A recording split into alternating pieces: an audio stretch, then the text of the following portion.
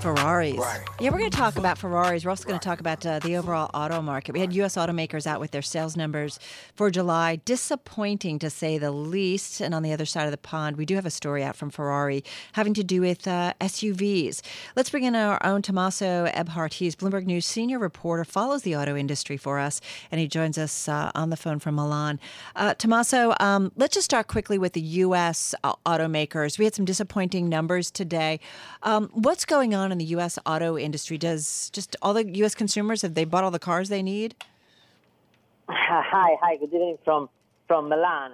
Yeah, I mean, the cycle is quite clear at the moment in the U.S. auto market, and today's number reinforced that view. Essentially, the U.S. market is falling from the peak. This is now, I would say, crystal clear after an incredible revamp in the last 7 years. It looks like American consumers have now the auto they want. We saw some disappointed numbers, worse than the estimate, just some rosy number from, example, Toyota, and the global trend remains the same. Essentially, American consumers are moving away from sedan to SUV and trucks, and this is a trend which is there to stay. Yeah, tough for the automakers, right? When there's so many options out there when it comes to sedans, and especially if you've got consumers shifting away. I should point out Ford Motors down 2.3% as we speak. General Motors shares also under pressure, down about 3.3%.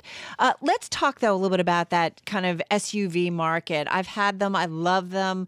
You talk about Ferrari, more so known for its luxury vehicles and high-end vehicles, but they're up to something. What specifically?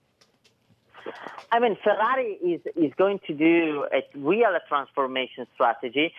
Ferrari is the most profitable car company in the market, the most profitable in terms of margins. He makes margin close to luxury car companies. And also the shares, Ferrari shares this year overperformed the auto industry. They're up about 70%. And today, after our story, they reached a new record high. Ferrari was spun off from Fiat in 2016 and is now worth more than its former parent company. Why? Because of these incredibly high margins they make with these supercars. And now that they have reached, they're going to reach this year the milestone of 1 billion euros in profit. CEO Sergio Marchionne is searching for ways to improve profit without risk losing the exclusivity of the brand. So this is why he's considering new segments. This is what sources told us.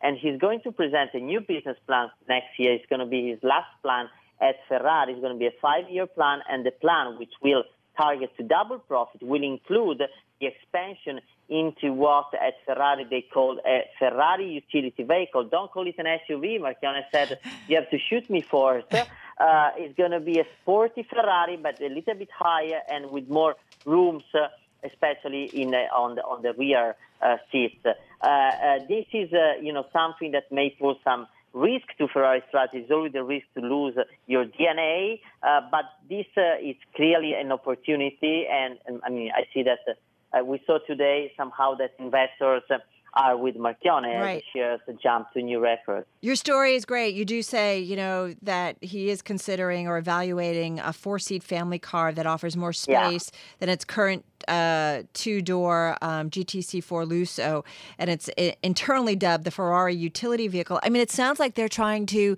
create another segment within the vehicle market. Is that the case? This is probably what Marchionne really wants. The only comment he made on the record with analysts and reporters so far is that they are exploring ways to go beyond super sports car. Sources told us that they're really trying to redefine the segment. There is a big crowd out there, also in the luxury SUV. You have the Bentley one. Lamborghini is coming next year with its first ever SUV. Ferrari wants to do something different. They really don't want to lose their DNA. It's not an easy task, but it's probably what Marchionne could see as his heritage for the brand, because he's stepping down in 2021. The plan will be over in 2022. So at Maranello, the plant in Italy where all Ferrari are built, they are, studying his way to create a roomy vehicle without being not sporty. They haven't decided yet if it will be 4 doors or 2 doors car. They're trying to find a way to somehow hide the rear doors. It's going to be interesting. And obviously, after our story today, there were some reaction from, Ferrari aficionados. You see on Twitter, people say, oh, no, why an SUV, Ferrari? We just want sport cars. Right. Still, there is a huge demand, especially made in China. Tommaso, like the rest of the industry, we just got about 30 seconds left here. Like the rest of the industry, though, Ferrari also, embracing hybrids and the like? Yeah, that's for sure. They're going to build over 10,000 cars a year, so they're going to lose the status of small vehicle manufacturers, so they're going to have more stringent fuel economy rules. How are they going to meet them? Building hybrids, and hybrids also attract new and younger customers. They already have a couple of hybrids. They cost $2 million, $1.5 million, because they use the electric power engine to boost the power, right, and not just to save on emissions. Well, and I'm just taking a look at ADRs of Ferrari that trade here in the United States. Great ticker, race.